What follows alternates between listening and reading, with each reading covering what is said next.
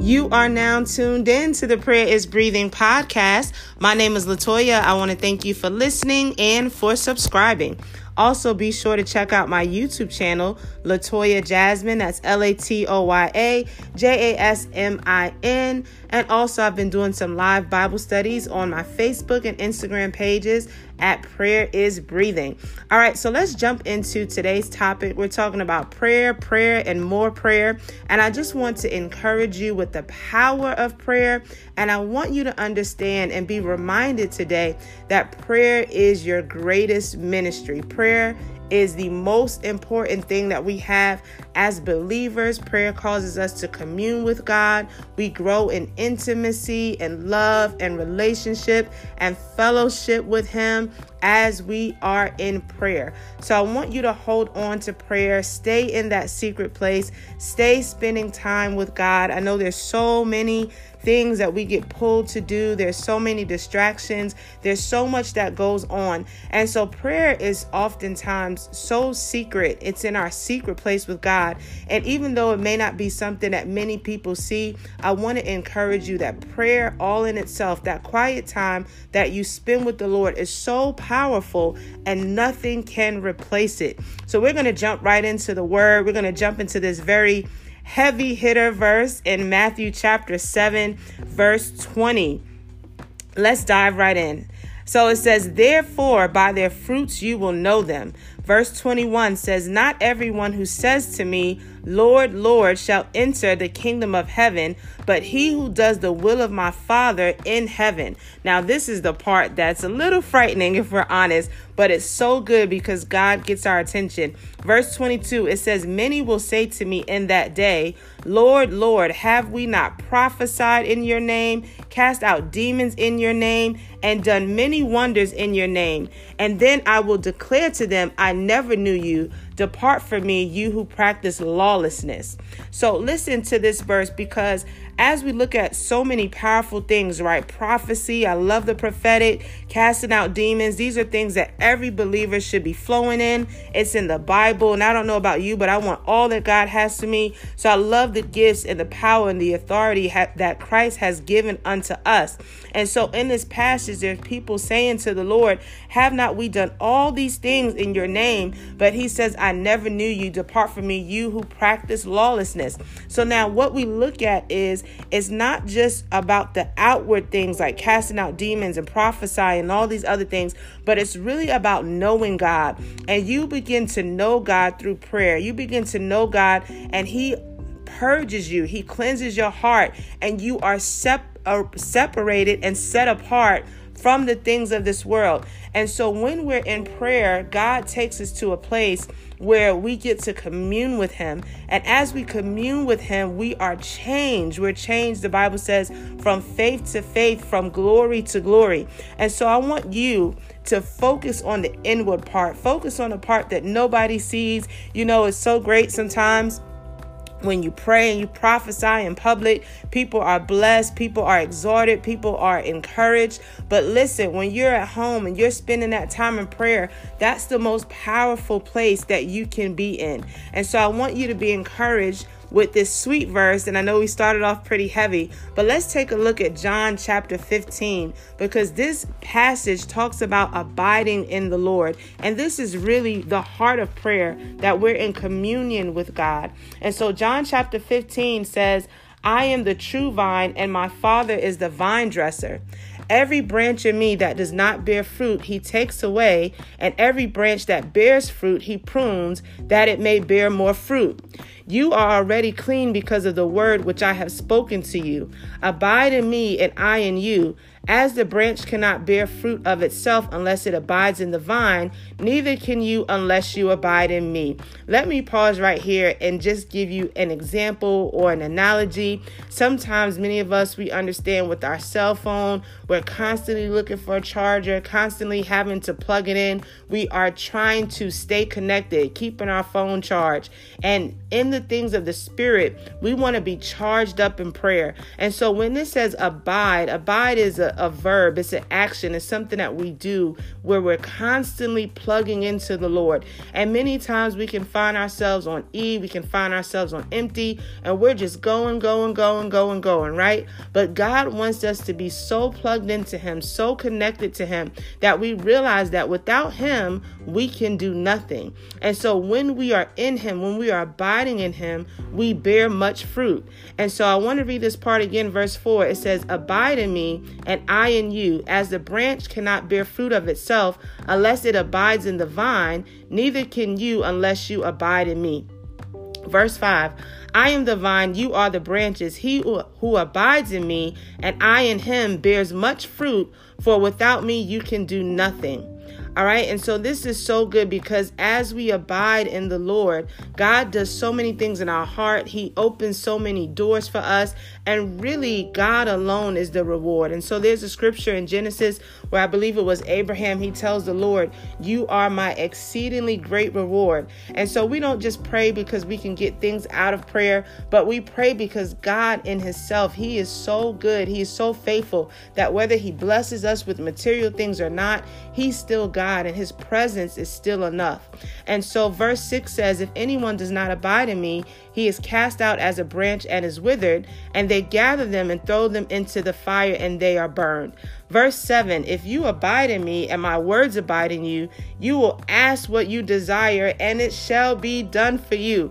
So this means too, because sometimes we get caught up in the cycle where we only go to God when we want an answer to our prayer. But it's really the opposite, because Jesus is telling us, if you abide in me, if you are constantly in my presence, if you are abiding me, you will ask what you desire and it shall be done for you. So this is what we call constant fellowship, intimacy, communion with the Lord, where we already have a relationship. So when you're in prayer and when you have a prayer life, you don't have to just go to God when something happens, but you are constantly in his presence, whether you have a prayer request or not, and you are abiding in him. And so this is the promise to us in John chapter 15, verse 7. If you abide in me and my words abide in you, you will ask what you desire and it shall be done for you.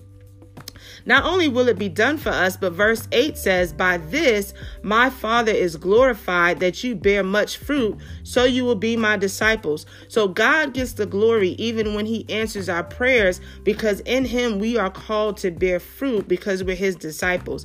Verse 9 says, as the Father loved me, I also have loved you. Abide in my love. And so this is really, really good. And I want you just to study John chapter 15. It's so good. It's so practical. It's so beautiful when we look at the love of God, the love that God has for us. And so in prayer, we start to grow more and more in love with God. In prayer, God is able to deal with our heart. He's able to deal with our fears. He's able to deal with pride. He's able to show us things that we will not see on our own strength. And God is able to purge us as we're in his presence. And so prayer is the most powerful tool that we have as believers. And then the Bible tells us how to pray. So we pray in faith. We pray believing God. We pray from a pure heart, clean hands. We pray in that posture. We pray in that vein. And so verse 9 says, as the Father loved me, I also have loved you. Abide in my love. Verse 10, if you keep my commandments, you will abide in my love, just as I have kept my Father's commandments and abide in his love.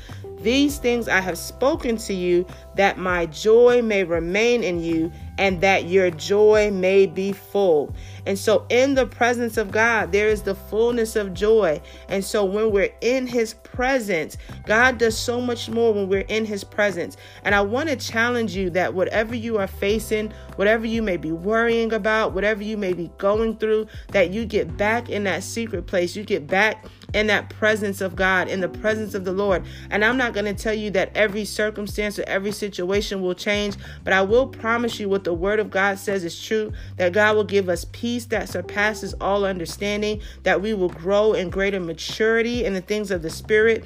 God will be able to purge us and cleanse us. He will give us the strength and the ability to keep his commandments. Why? Because we fall more and more in love with him as we are abiding in him, and we keep his commandments out of love, not just out of religion or how we were brought up because we know right from wrong. But the Bible tells us that if we love God, we will keep his commandments.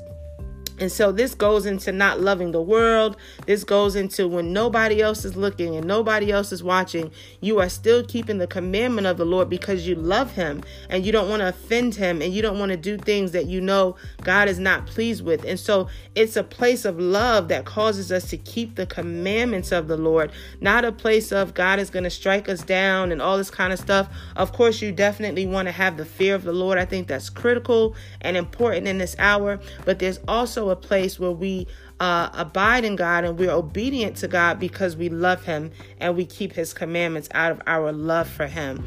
So I just want to let you know that God is with you as you are continuing in prayer.